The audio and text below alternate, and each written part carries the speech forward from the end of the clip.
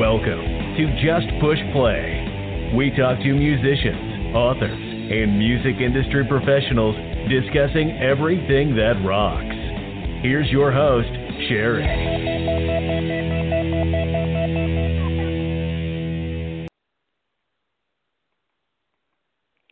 Welcome to Just Push Play, and my guest for this episode is Anna Marie O'Brien, author of Adventures of a Metalhead Librarian. Also with Anna Marie is someone that you may have heard of, a magazine and music veteran, Lonn. Thank you both for joining me today. Both happy to be here. Happy to be here. So, Anna Marie, I search the internet for books regarding music a lot of the time. I'm a voracious reader, but I always look for books that are related to music, and I found yours, and I had to read it. So I jumped in and bought it, and man, let me tell you, talk about a coming-of-age memoir. Yeah, pretty intense. And I had a lot of parallels with you growing up. We were probably born around the same year. I'm not going to out us just yet, but right. But you know, I came from a broken family. I had a complicated relationship with my dad, but also was a voracious reader and lover of heavy metal and hard rock, and I admired Pamela DeBar from afar. So yeah. Yeah. I actually just reached out to her yesterday, and I would love to, get in contact with her and get her a copy of the book, because she was kind of like the godmother of this in many ways. I didn't ever consider myself a groupie and such, but I was always a lover of the music, and of course I loved the men who made the music, and it was a very, very male-dominated. It still is, but back then it was a very male-dominated thing. But I think there's a lot of women our age who can relate to the story in some way. We're Gen Xers.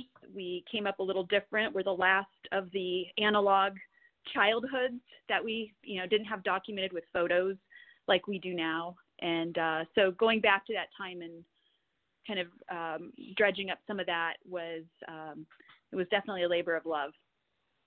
Yeah, I mean, it took you a few years to write the book. I mean, just because simply put work and family and also a diagnosis that gave you quite a bit of a scare there. And so, life happens. So sometimes you have to put things like you want to do, like a book, writing a book on the back burner for a while. But, it out came a great, journal of your life and the experiences that you had at a young age. When I was your age, I was like just entering college and trying to figure out who I was. You knew what you wanted to do, early on, and you did it. You just took a leap of faith and drove your car out there and out to California and started a whirlwind basically of just like experiences. It was a crazy amount of synchronicity and good luck, but it was also kind of leaping forward to meet the future that I had envisioned for myself. And the book took me like 5 full years to write it. And I only got the inspiration to do it after I read, I've been wanting to write about it for years, but I never knew how to frame it until I read Cheryl Strayed's Wild. That book came out in 2012, and I kept denying it until about 2014 when I read it. And I read it on a vacation at a beautiful lake house with my family, and that book cracked me open in so many ways. So out came this story, and I worked with a person who I can't go to writing groups or anything like that, but I worked with a writing coach who kind of just was this one person I could talk to about the writing and about dredging up some of those memories and putting into a context of what it was that happened to me and what I went through. But Yeah, so the diagnosis happened. I was halfway through writing the book, and after getting through the shock of getting a breast cancer diagnosis at the age of 44, literally sitting in the doctor's office, I looked at my husband and said, I'm going to get to write my book.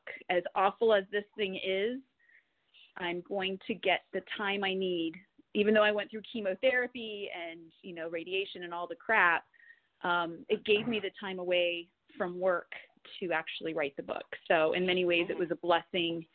And I came out of it with this, with a book. I mean, it's, no other way to describe it. 5 years of working on it. And, hey, Sherry. Yes. If you're a writer, you often need trauma to ignite your muse. Oh, trust me, I know trauma. And you do too, Lonn. So trust me, I know. Yes, as far as the long-form journey, which I took in 2004 and 5, putting my first memoir together, Life Off Planet Rock, that was a direct reaction to my divorce and leaving Los Angeles for the first time. Mm-hmm. Now, when Anna Marie came to L.A., and Anna Marie made her busted-up car exile the Midwest Cornhusker Buckeye land for glimmering sunset. I was already there for years, hobnobbing with those people that she idolized. She didn't. It's such a sojourn of courage to take this trip, because you just think it's Disneyland when you get there. No, it's not Disneyland. No, the Mad Hatter is everywhere. The cups are broken, and that's what I love so much about her memoir. It was serendipity that she was in the same room as one of my parties in 1991. But the full circle of meeting her and then having this shared experience from where she was as the fan and me as the insider, that's what makes really the essence of her story so significant. Yeah, very much. Oh, yeah. I mean, myself personally, I was literally born on Sunset Strip. And then I was ripped away from California by my mother and father at 10 days old and wound up in Morgantown, West Virginia, and then moved to the Poconos of Pennsylvania. So, going back there the first time for me was like, oh, I'm going back to my birthplace, Yeah. And, it was all about the rainbow and everything for me, too. So I get it. Yeah. But, it was... so Lonn was in I have a box full of memories, and I kind of mined it as I was writing, and I went back through some of my old phone books from my days at Metal Blade Records and working for Megadeth's financial planner guy, and I had Lonn in my phone books, and he was somebody that would call in to speak with my boss or other people.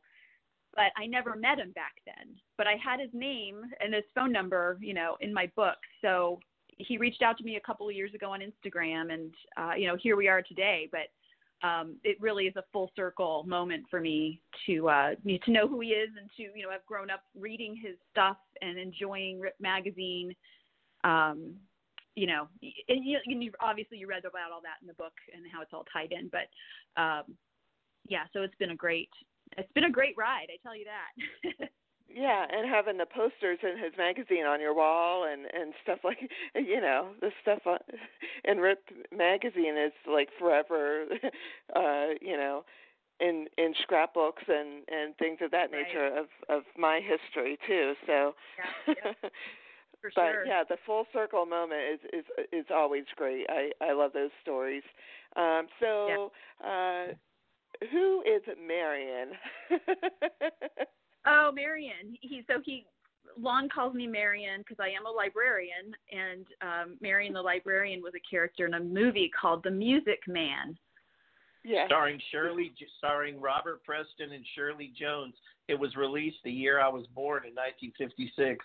I think I watched it with my father the first time when I was really little, but I love the movie, and the key figure of the film, the love interest, is Marion the librarian. She's the cold, gorgeous chick who keeps her hair buttoned up that Robert Preston is trying to woo with his fancy dancing and fast talking. And I never really knew any librarians. And I've been around, and I really haven't known any. And she's the librarian, so I put something cinematic to anything if possible. I was born in Hollywood, so that's why I called it. That was my nickname for her, and nobody calls her that but me. So it's sort of a personal thing. And my mom's real name is Mary Ann, and she, when I was born, twisted her name to make it Anna Marie. So him calling me Marion is kind of a very appropriate moniker, term of endearment. That's right. So, yeah. So speaking of loved ones, did they get the chance? I mean, I'm sure your mom has, and your husband. What were their reactions like to reading your book? Was it sentimental, or was it? Did it bring back memories, or did it open some eyes, or what happened? So my husband, I've been married to my husband since 1997. We've been together since 93. So when we met, he started hearing these stories, and there was, we didn't leave anything, behind. Everything was on the table when we met, and because I had to let him know, like this is who I am, and this is what went on.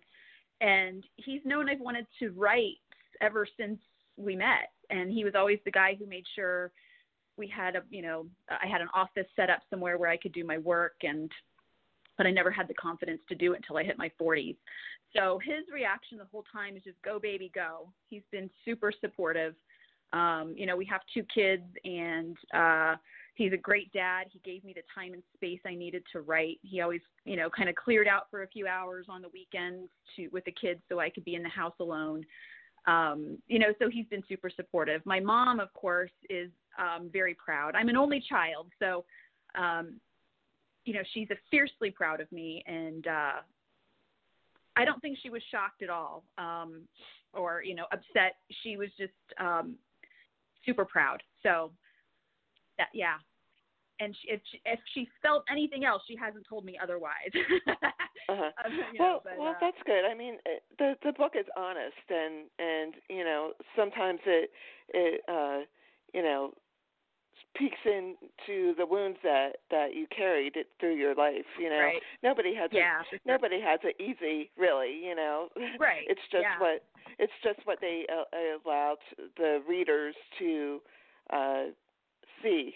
To hear about. So, yeah, for sure. And I know I did hold a lot back.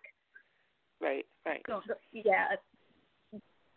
I was just going to say I did through the editing tone some things down and cut some things out that didn't serve the story well. But there's a lot more to it as well. But for sure, I cobbled together the narrative. That showed the journey from who I was to who I am, today.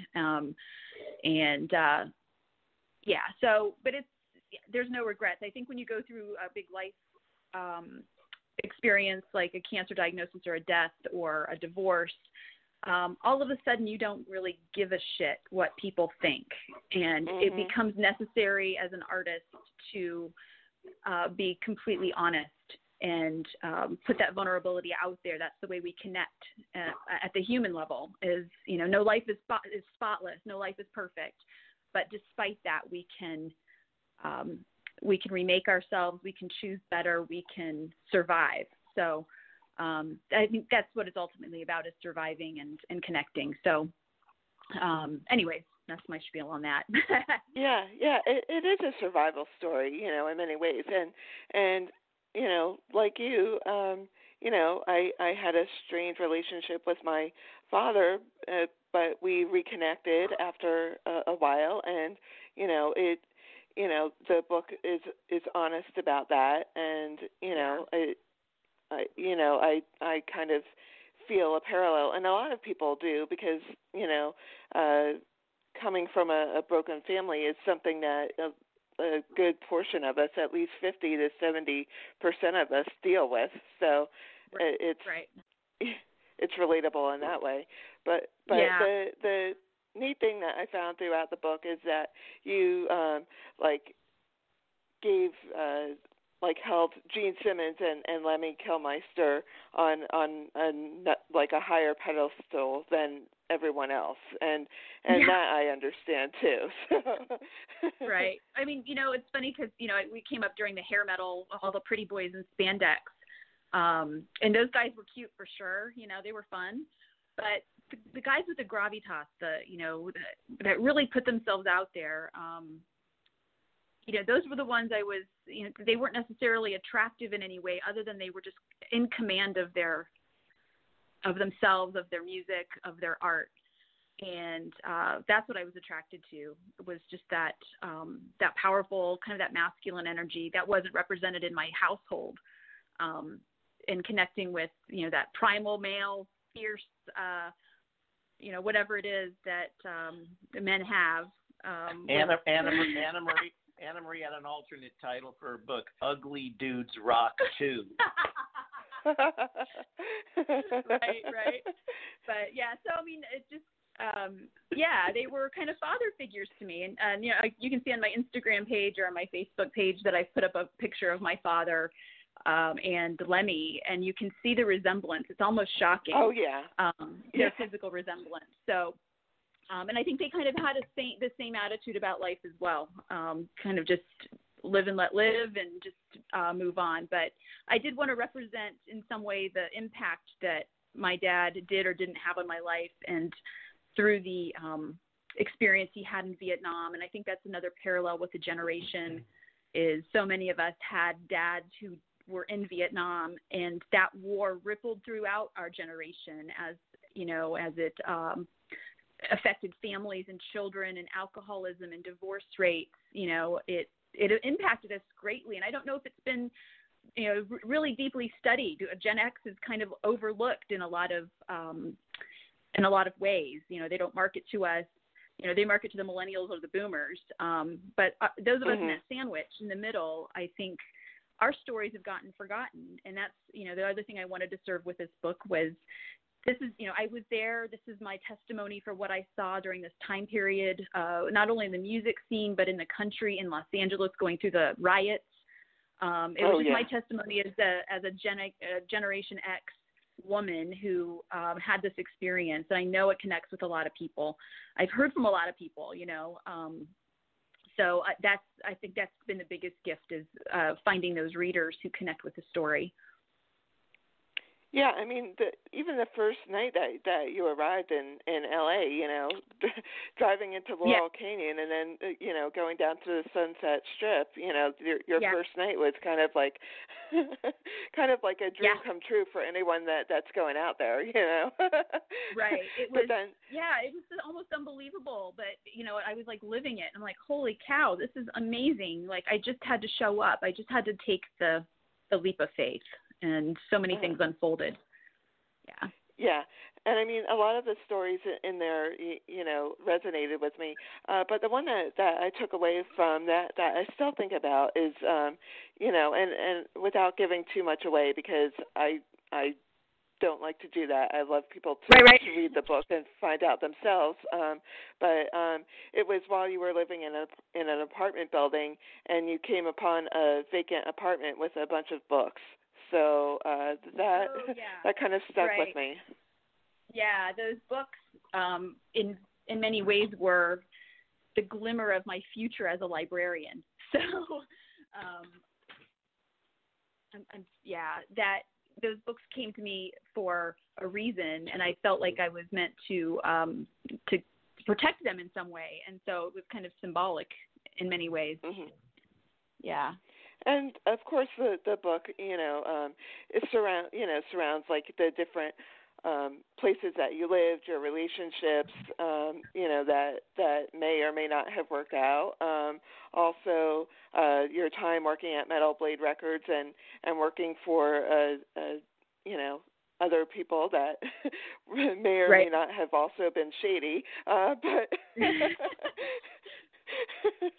But they treated you well, so that's all that matters. Yeah. So, the kindness of strangers is an underlying theme in this book, is for sure. Yeah. Well, even after that too, just by reaching out to different people, and I can attest, Pamela DeBar will probably get back to you. She's a gracious woman, and she loves sharing her story and sharing other people's stories. So I've spoken with her a couple of times, and she's supremely cool. Just everything that she's lived through, like that. Right, for sure. That is mind-boggling too. Yeah. But, I Miss Pamela is like I felt like she was like a fairy godmother on my shoulder the whole time. And just knowing her story and being inspired by it, and then seeing the places she had described, it was like, I had her on my shoulder the whole time. And I can't wait till she reads the book. So. And like you, I also had a proclivity for bass players, so I was like, okay, yeah. Right. So, I mean, from the time I was a kid, like Gene Simmons, and then John Taylor of Duran Duran, and Duff McKagan, and Nikki Sixx, of course. Mr. Sixx will always be my number one. But just the bass players, and I've always been friends with bass players. In the book, my friend Kevin Amici is a bass player, just bass players are the cool dudes. They're mellow, and they keep the rhythm. They keep the rhythm, but they still groove, and that's kind of that's my vibe. Yeah, exactly. Another thing that stood out in the book was, and this is like, I think probably one of the main reasons that people should buy the book is just basically your presentation for your masters. Like that in and of itself should just be a book, like that. That was, yeah. Go ahead. No. Go. Oh, I was going to say that, I was able to tie it up because, going through library school, I never even thought I was going to go to college. So getting into UCLA to do my master's degree in library science was just, again, one of those dreams come true that I couldn't believe I was actually living that reality, that I was getting the opportunity in this world to pursue that dream. And for the most part, it's been a positive thing being a librarian, but, tying in the heavy metal with the free speech debates and the old PMRC, the Tipper Gore madness that happened in the mid and late 80s that wanted to label albums, being able to tie that all into my master's presentation was, it just felt very natural to me, and people were like, you don't look like a librarian, and then other people say you don't look like a metalhead either, and it's like that's good. I like to keep people guessing because there is a connection between music and books, and this is a very clear connection between music and books, and that in the intellectual freedom, in the pursuit of intellectual autonomy as human beings, that we must keep free speech free. First Amendment is first for a reason, and I've never felt that more. As a librarian, that we must keep free speech open, because people are going to make jerks of themselves by what they say. We can be the judges of it, So that's how I've tied it all together. But seeing how heavy metal had been marginalized and censored over the years, it pissed me off. I think people should be able to buy what they want to buy and listen to what they want to listen to, read what they want to read. That's how I feel about it. Yeah, just like the banned books issue, yep. or listening to Cannibal Corpse if you want to listen to Cannibal Corpse. Right. Coincidentally, like today is the day that they agreed to put the parental advisory discretion stickers on the albums. But I think that was like a blessing and a curse, because I think with those parental advisory stickers, more people went out to buy the albums. Don't you think? Oh, yeah. It was forbidden fruit. It was if it had a banned sticker on it or a censored sticker on it, that made it more delectable. Sherry, are you saying that November 1st is the day the stickers went on? Yep. Oh, wow. Well, here's some synchronicity. November 1st is Larry Flint's birthday. There you go. My first boss, my mentor. And Yes. there's no greater example of a warrior for freedom of speech than that man. I think he's 70. I think he's 77 today. You could check. Yeah. So and I feel the same way about Larry Flint. I don't have to like it. I don't have to consume it, but I think other people should be able to make the choice to do so. Right. Isn't it ironic, right? Yeah. and speaking with you two about it also. So that makes it even better. So yeah. For sure. We love alignment. Yes. We've had a lot. Yeah. Well, how did the stars align for you two? How did you meet? How did you connect? I mean, I know that you were at the legendary RIP party, and you had his number. But how did that happen? When did the connection take place? We met because of social media, Instagram. I just somehow she found me or I found her. I reacted to a post where she was discussing writing a book about a genre that I was familiar with, and we just started communicating. It's very organic. Then I made a couple road trips to Tempe, Arizona, from Las Vegas, and sat and talked to her, and then she said, "Oh, you have to write the foreword to my book. It's important." And I said, "Okay." I mean, it's like you don't have to twist my arm. Yeah. I don't have a lawyer negotiating my deals anymore. I have nobody negotiating anything anymore. So she found herself. I'm still looking. Yeah, so he reached out to me on social media, on Instagram, and I'll do it. Yeah. I'd be honored. And we just, like you described, we just started talking on Instagram and then emailing, and he came to visit. We went out to see a friend of his, Craig Gass, at a comedy club. Yeah. And I just rolled. I sat with her like I was doing an interview, and I just rolled the memo pad and just collected impressions. And then I went back to Vegas, and I wrote something up. And she's such a good editor. She's so keen on phrasing, and she knew what she wanted the narrative of her book to read, and she made a couple tweaks, made me sound better.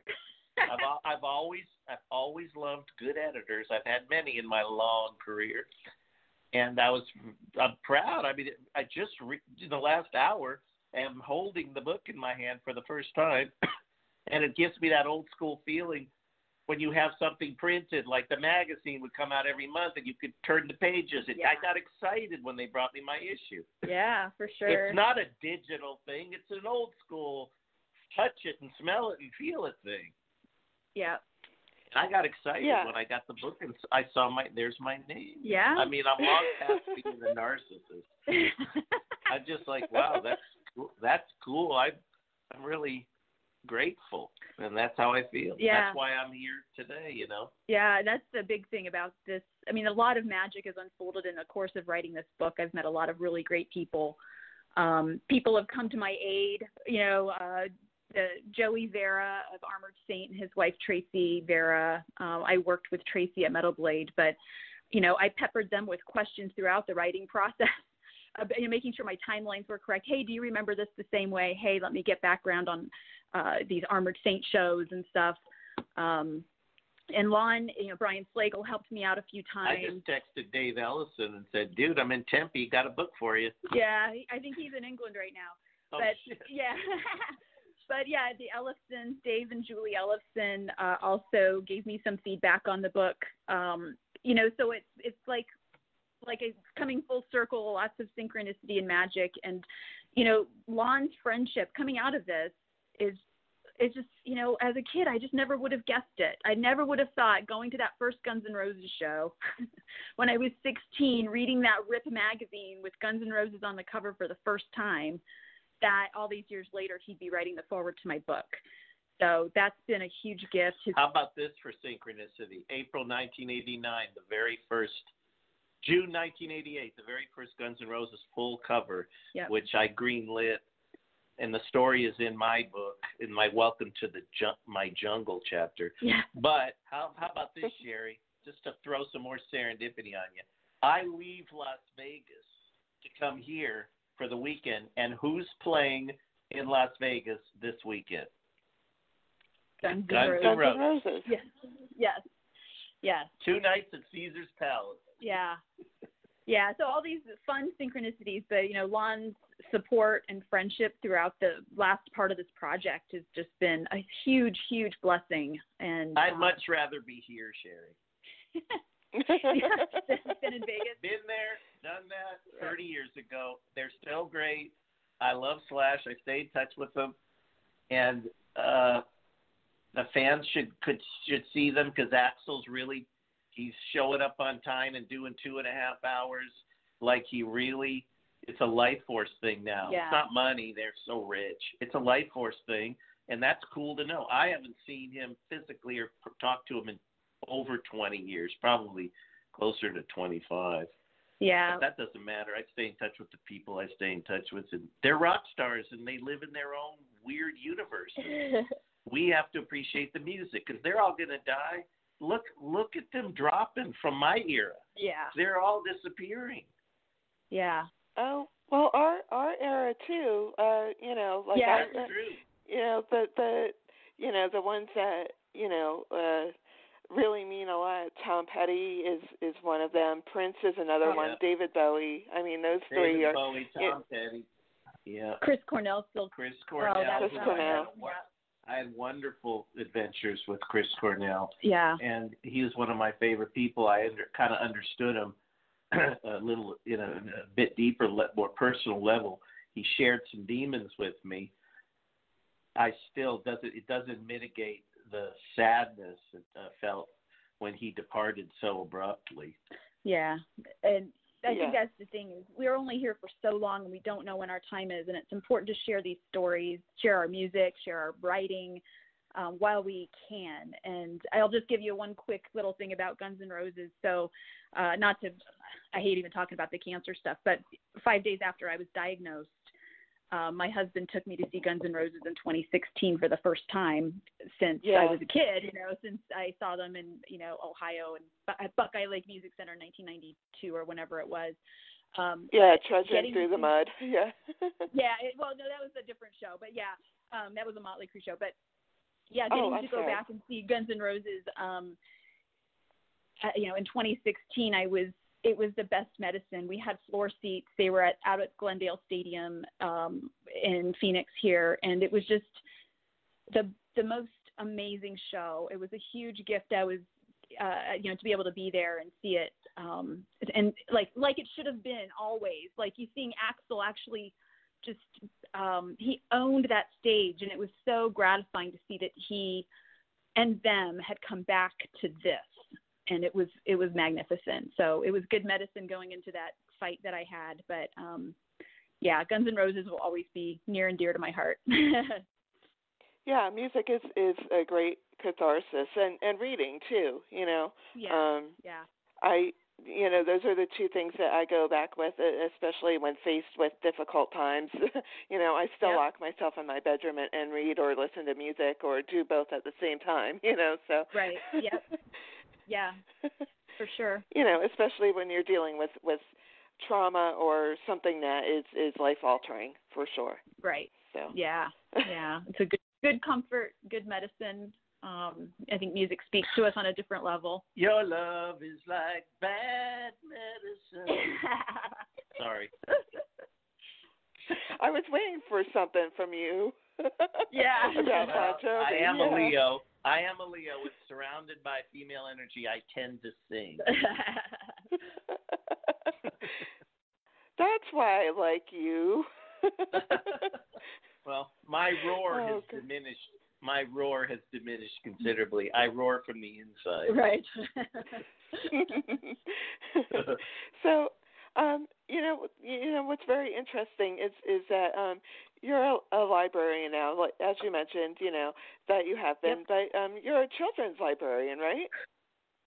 Yes, I am, and that's kind of by accident. Yeah, so I got my library degree in 2003, and right after I had moved back to Phoenix and got my job at where I work, and so I was a librarian for a couple of years, then I was promoted into a management job. So I managed the main floor of the library. And then I had 2 babies in 2 years, and all of a sudden that workload was untenable. And so I demoted myself. I stepped away from my management position and the good money and all the stuff. And I went down to a part-time position at the library so that I could be home more with my kids. So I did that for 8 years, and the only position they had for me was in the children's department. So I said, okay, well, I've got small kids, and it seems appropriate, like I should probably learn that since I have kids. And so that's where I've been ever since. It's a great place to be. I think, humanity is ugly, and the library has turned into a place that humanity's never been uglier. Right. But the public library has kind of turned into more of a social services center than it is about books or information. It's now kind of a hub of social services that are provided by my community, which is fine, but it's not the training I received. I went to school to be a reference librarian, not a social services person. But that's what it's turned into. So, you adapt and you grow and you roll with it. And, I've been at the same job for 16 years now, and as a librarian in general, the same place. And, being a children's librarian, serving the children of our community is a huge honor. And it's good work. It's important work that we have a safe place for children and their parents to come and have programs and have, all kinds of resources available to them in a good environment. So I love doing it. I do baby story times. So I try to incorporate music into everything I do. And hold on just a second. Oh, yeah. So, music education is super important. There you go. And I know, sorry, I've been being distracted by my love over here. She's not skilled in this. I am. I'm distracting her so she gets her chops. Yeah, right. Yeah. So, anyways, I try to incorporate music into the whole thing to help build those baby brains, because music is the first form of literacy. The rhythms and the sounds of mama's voice and body are the first things babies hear. So I try to emphasize that in what I do with kids. So being a children's librarian, who knew? Well, there's a metal librarians group on Facebook, and one of my friends is actually in that group. I went to high school with her, and she's also a young adult and children's librarian in Allentown, Pennsylvania. Yeah. And I think that's kind of neat, with like the librarians who are into music and metal, specifically have their own community that they could share things with. Right. Yeah, librarians are some really cool people. I'll tell you that much. I've met some great people. So many diverse interests and backgrounds, and we tend to congregate in little huddles of specialties. So mine is medieval history and heavy metal music. So, but yeah, the metal librarians on Facebook have been supportive, and I actually just found them a few weeks ago because I've been in a bubble for the past 5 years. So I'm coming out of my cocoon like, I have to look around and see who else is out here, but yeah, so librarians are very musical people. They, some books, music. Because they're muse-like. Yeah, right. Oh, yeah. Sherry, are you a Pennsylvania girl? I am, but now I live in Florida, so I am now. Are you a Bucks County girl? No, actually, I lived in the Poconos, so that would be Monroe County. But I'm familiar with Bucks County. I used to. That's where M. Night makes all his movies. Interesting. Oh yes. M. Night makes all of his movies there, and he actually, for his last film, he filmed at Allentown State Hospital, where my mother worked as She was a nurse at the mental hospital there. So. Oh my gosh. Oh my gosh. Wow. Interesting. They condemned the place. They closed it, condemned it, and then M. Night filmed his last movie there. Glass. So, yeah. Glass. Glass. Yes. Glass. Yeah. Wow. Cool. Yeah. So my mom walked in those hallowed halls. So I had an assignment in '88. Lita Ford was playing Hershey, Pennsylvania. And I wrote more about the lamppost being shaped like Hershey's Kisses than I did about the show itself. I was so blown away by this little village where the lampposts were kisses. I thought that was, oh my God, that's so cool. I've been there many times. In fact, one of the shows that I saw there was Guns N' Roses with Skid Row and Slaughter opening up for them. So I do remember that tour. Oh boy. Yep. Yes, that Great. was a tour. So, yeah, I mean, but you did this book on your own, basically. You self-published. I mean, I know that you put out queries, but what ultimately made you say, like, look, I'm going to do this on my terms and get this done? Just Yeah. I just, I went into it thinking I'm going to get a publishing deal. I'm going to find an agent. I'm going to query.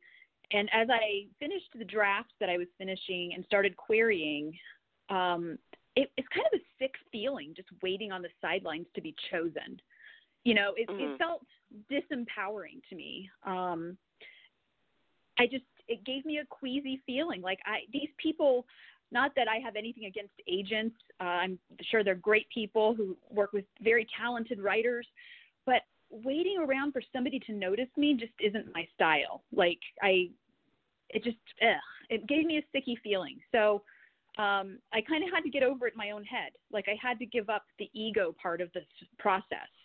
Who am I to think that I could, land an agent? Well, at this point, it doesn't matter because going through the process myself has taught me a lot. And I don't think I want to give up that control of being able to approve my own book cover or find my own editor. It was very empowering to be a self-published author and just not to wait around. And, I've got more books to write. This, going through a publishing process can take years to get a book on the shelf.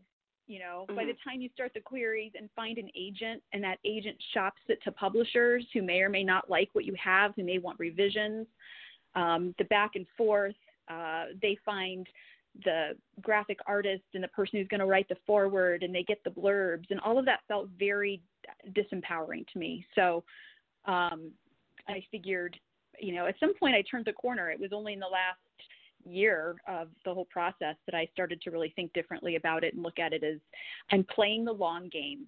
I want to be a writer for the rest of my life. So I'm not in a hurry, and this is going to be part of my backlist, this one book. It doesn't matter if it's published by a big house or not. I'm going to be a writer regardless. So, just coming to that and kind of finding that intestinal fortitude to just say, screw it, I'm going to do it regardless. Just like I did moving to Los Angeles when I was 18. Just like you just have to trust, you have to put your feet out there and just trust that the next steps will follow. And it all did. It all came together. That process was a long one for me to let go of wanting to be recognized by being published by a big 5 publishing house. But ultimately, the satisfaction that comes with self-publishing is something that I don't think a big publisher is going to replicate. And if they do, I know it's going to be on future books where I've kind of proven my chops. And that's fine too. I'm always open to opportunity, but I love the feeling that comes with having done it myself. I'm a do-it-yourselfer anyways. I do my own hair. I love to cook, so it's just I prefer to do things myself. Yeah, and we're all our own biggest critic for the most part. So you're Right. your own agent, you're your own editor, you know, the whole Yeah.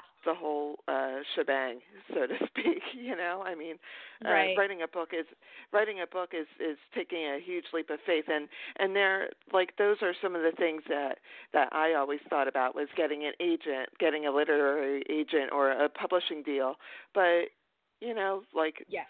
Speaking with you, it's like, okay, take the rein, you know, take the reins and do it yourself. You know, that's Right. quite inspiring, also. Yeah, it's been a huge learning process, and honestly, and I'm going to plug my good friend. Her name is Lonn at LonnSapala.com.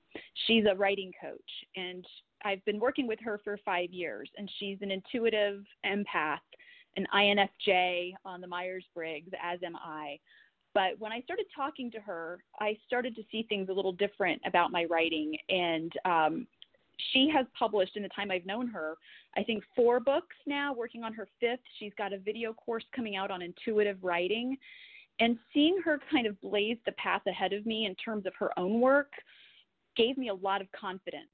And just seeing how it's done right up close and having somebody to confide in about all of the, oh my God, what ifs and the anxieties that come with being a writer, it was a huge benefit to me. With 2 small kids, I wasn't about to run around town into writing groups looking for approval, hoping that somebody reads my stuff and connects with it. That's just not my style. But having that one person to talk to, and I do some coaching as well for people. But having that one person to talk to for me gave me the confidence to tackle the self-publishing and to look at it differently. Like, it's not just about writing that one book and hoping to build a writing career off that one book. It's about playing the long game as a writer and understanding that there's going to be rhythms to life, valleys and mountains. You know, you go up and down. But ultimately, if you want to be a writer, you have to write. You have to put out your stuff. And however you do that is how you do it. But self-publishing for me it made so much sense that, I don't know if, I'm sure I'll keep going with it until I don't. At some point, I feel like if I'm meant to have a big publishing deal, it'll find me. I mean, I'm going to keep working regardless. So you just have to, you have to lean into it. You have to face it head on and just say, this is something I want. I don't want to be a librarian forever. I want to be a writer. So I'm willing to play the long game. Lonn needs a couple more books to do forwards for, too. No, I'm kidding. Right? I know. Yeah. He, and he's the same way. He's always played the long game in terms of writing. He just keeps writing, Yeah. And I've been working 8 years on my 3rd memoir. And it's not even close. Not even close. But that's the thing. I mean, writing friends, when we find each other, we are supportive of each other. And, absolutely. That's just how it goes. And, so I love helping writers. I surrounded myself with books. That's what my whole life is built around, books. It's how I make my living. So helping writers is a natural part of that. Because I look at those shelves at the library, and I think every single one of these books on the shelf started out as an idea in some writer's mind, and that writer no doubt had anxieties and fears and what ifs and doubts about what they were doing. And yet, all of these books were published. So it's possible. It's possible for any writer who digs in and puts the work in and has faith in their own process. It's not a linear process for me. It never was. And, I'm all over the place, but eventually it comes full circle. It spirals back into itself and the book gets done. And you just have to stick with it. The only way to fail is to quit. And I kept telling myself that. Yeah, They didn't find Emily. They didn't find Emily Dickinson's poems until 3 years after she died. Yeah. So it's there when it's there. I understand that. I understand that. You have to. Well, you have to have the ambition and just keep writing. You know, if it takes 8 years to do a book or 8 months, I mean, some people it flows out, an idea flows out of their brains. I don't know how, but and it takes 8 months for them to write a book. But Right. you know, some people the process takes a little longer, and you know, if you have a supportive group of people around you, that makes it even better. So, and plus, I just saw an Instagram post or something to that effect that your book is on the library shelf too, which is probably surreal to you. Yeah. Cool. Yeah, of course I had to donate the book to the library, but that's great. They cataloged it and put it on the shelf so people in our community can, read my work. And, I hope more libraries pick it up. I hope more librarians pick it up because it's, in some ways it's a testimony to the profession that, this is why we do it. Seeing it on the library shelf somehow gave it even more validation. It's a hugely satisfying thing to see and to feel. What gives it validation is when you come into your library and there's two young people doing it between your stacks because of something that inspired them that they read. Then you know you're affecting. That's the next memoir. My next book is going to be it's called Librarian Confidential, and it's going to be all about the ups and downs of being a librarian. Sexy. So. Yeah, it'll kind of be the second part of the story. Pulp Friction. There you go. That's great. So, Lonn, you and you're doing an appearance this weekend, actually tomorrow at the Tempe Book Festival to talk. Right with Anna Marie. Yep. We'll be here tomorrow. We're gonna chat and sign and cajole the library folk that come out. It's just enjoyable. It's beautiful here in Tempe, sunny. It's not too hot, not too cold. Yeah, should be cool. Should be a really good day. Yeah. So the book festival is tomorrow on November 2nd from 10 a.m. till 3 p.m. and we have a bunch of local authors and writers. We'll have food trucks, and it's in basically the public plaza of the Tempe Public Library at 3500 South Rural Road in Tempe. And so we'll be there. We'll have some music going. I'll have books to sign for us and bookmarks to give out. and I'm doing whatever Anna Marie tells me to do because this is my place. Yeah. Well, you got to ask for what you need. I'm here to support the muse. Yeah, right.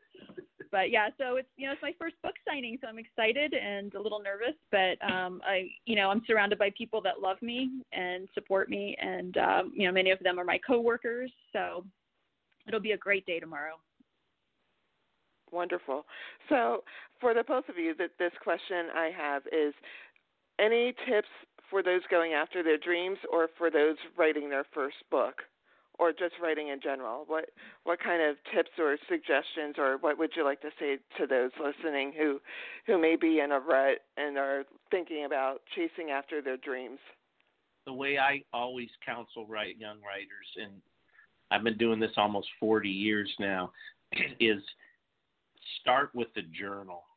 Start with what you learn in The Artist's Way, Julia Cameron's shape-shifting book.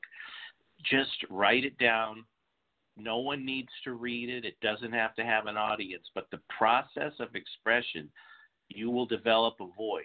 Then if it comes to where the universe aligns you for a professional journey to get something published, start local, start in something that you love, and just do it. Be a poet. And always, in this day and age, it's the writers and the poets that are going to save civilization. I learned this from Henry Miller, my literary hero. And he was banned. He was banned, and he became, to me, the bravest voice of American literature. And he's born on the same day as Lars Ulrich, December 26th, who wrote the foreword to my first book. See how amazing the threads of the universe connect us all. Yeah. That would be just my general, non-specific take. There are no single paths to any illusory destination. You just get it down, write it down. Yeah, I would totally agree with that. There's a book that I relied on years ago called Write It Down, Make It Happen. And it's very true. I think when we write things down, we activate parts of our brain. And those writings, whatever they are, those become breadcrumbs in the forest that you can go back and look for. So that's how I've left myself breadcrumbs my whole life, whatever, journals, photos, letters, even emails I've printed out and kept. Just to leave those breadcrumbs. But for a writer writing the first book, it's all about faith. It's a complete act of faith in yourself. And like I said earlier, you only fail if you quit. And you have to hold it center in your mind that this is something you're going to do. And then you just have to do the work. Because everything else works itself out, you'll find your readers, you'll find, the story. You just have to follow it. And it's not a linear path. There's no clear-cut path. There's no one right way. Every writer is different. So it's an act of complete faith and perseverance. And if people want to do it, they have to do it. They have to sit down and do the work. It doesn't write itself. And you don't have to write every day. I never wrote every day. People who say, write 500 words a day or you're not a writer, I think are full of shit. I go years without writing. Yeah, so I think for me, it was like if I could find a few hours. Yeah, right. And I went years without writing, and I was miserable. And to me, it was if I could write in two chunks a week, I was good. That felt good rather than the pressure of writing every day. I have other people who write every day and wouldn't give it up. So there's no one right way. You have to find your rhythm as a writer. And the only way to find that rhythm is to actually do the work, because the work becomes muscle memory. The habit of sitting down to do that work becomes part of your routine. Yes, because social media has rearranged the molecular structure of writing. Yeah. Everybody now taps their fingers on their little screen, and right. They're all writers. Yeah. We're overwhelmed now with photographers and writers. That's all that our phones have made us all artists. Yeah. Well, there is a positive to that. It also somewhat dilutes those who have had earlier careers built on the printed page. Right. But I'm not judging. I think it's great as long as it's done with a sense of elevation, that you're not out there destroying humanity. And there's so much negative energy in social media. I want there to be art in everything. That's the idealism that I'm shifting into in my 60s. Yeah, for sure. And I think, using those tools in a responsible way for you. For me, Instagram is like my diary. It's my journal. It's documenting parts of my life. I've got like 8 years on that thing now. And I'm looking back at it going, holy cow, there's like 2 or 3 more books. All the breadcrumbs are in my Instagram. So, but I also keep journals and other things. So use those tools to your advantage. Spread beauty and joy in the world. Spread a good message. We're hippies. Come on. Yeah. Sherry, we're hippies. In many ways, yeah. So I just, writers have to find the tools that work for them. And there's no perfect formula. You just have to find your way. So for people looking to purchase the book, where can they find it, and where can they find you if they want to reach out to discuss anything or ask you questions? What's the best way to do that? I have a website, AnnaMarieO'Brien.com. My Instagram is @MetalheadLibrarian, and I'm on Facebook as Adventures of the Metalhead Librarian. They can reach out to me on any of those channels, direct message me on Twitter @AnnaMarieO'Brien.com as well. The book is available on Amazon. I have it available as a print, and the print version is absolutely beautiful, if I do say so myself. I had a terrific graphic artist. It really is. And a great guy who wrote the foreword. I wept when I got my copy.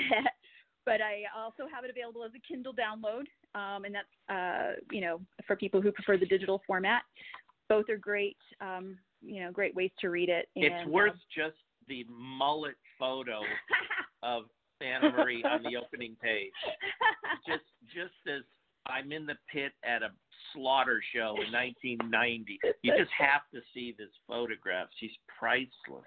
Yeah, so that's sort of by the book, and to get in contact with me. Not slaughter, Armored Saint. Yeah, Sorry. no slaughter. The No. hair is slaughter worthy. I got to tell you that. And I still get shit from like Bill Matoyer over that, but but yeah. So that's where to find me, and I'd love to connect with readers anytime on those channels, and so forth. Well, in closing, what would you both like to add? Anything you'd like to promo or look out for from either of you? It's free form right now. Just go. I have nothing to promote, nothing except peace and love. I'm Ringo Starr. Peace and love. Yeah, I'm in the thick of promoting this book right now. It's my baby, so I'm given the next couple of months to connecting with people and giving this the launch that it deserves. And then I'm going to start writing my next book, Librarian Confidential. I'm hoping it doesn't take me 5 years. I think maybe I can bust it out in a couple. We'll see. I put no timelines on it.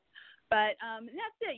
Peace, love, and understanding. Let's be nice to each other. Yeah, kindness. What's so funny about that? Right? Yeah, let's promote kindness. Let's pay it forward to people. Pay it forward. Yeah, and just keep it good, keep it funny, and Haley Joel Osment died on the grounds of Centennial High in Pay It Forward, and that's in Vegas. It is shot in Vegas. Okay, there you go. Sorry, I had to throw that in.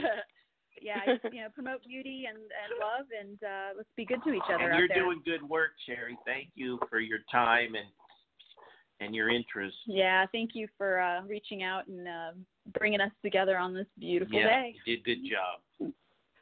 Thank you. Anna Marie O'Brien, Lonn friend, get the book, Adventures as a Metalhead Librarian. If you're in Tempe, go to the Tempe Book Festival. And I appreciate your time today, too. And thanks to all for listening to Just Push Play. Be good to each other.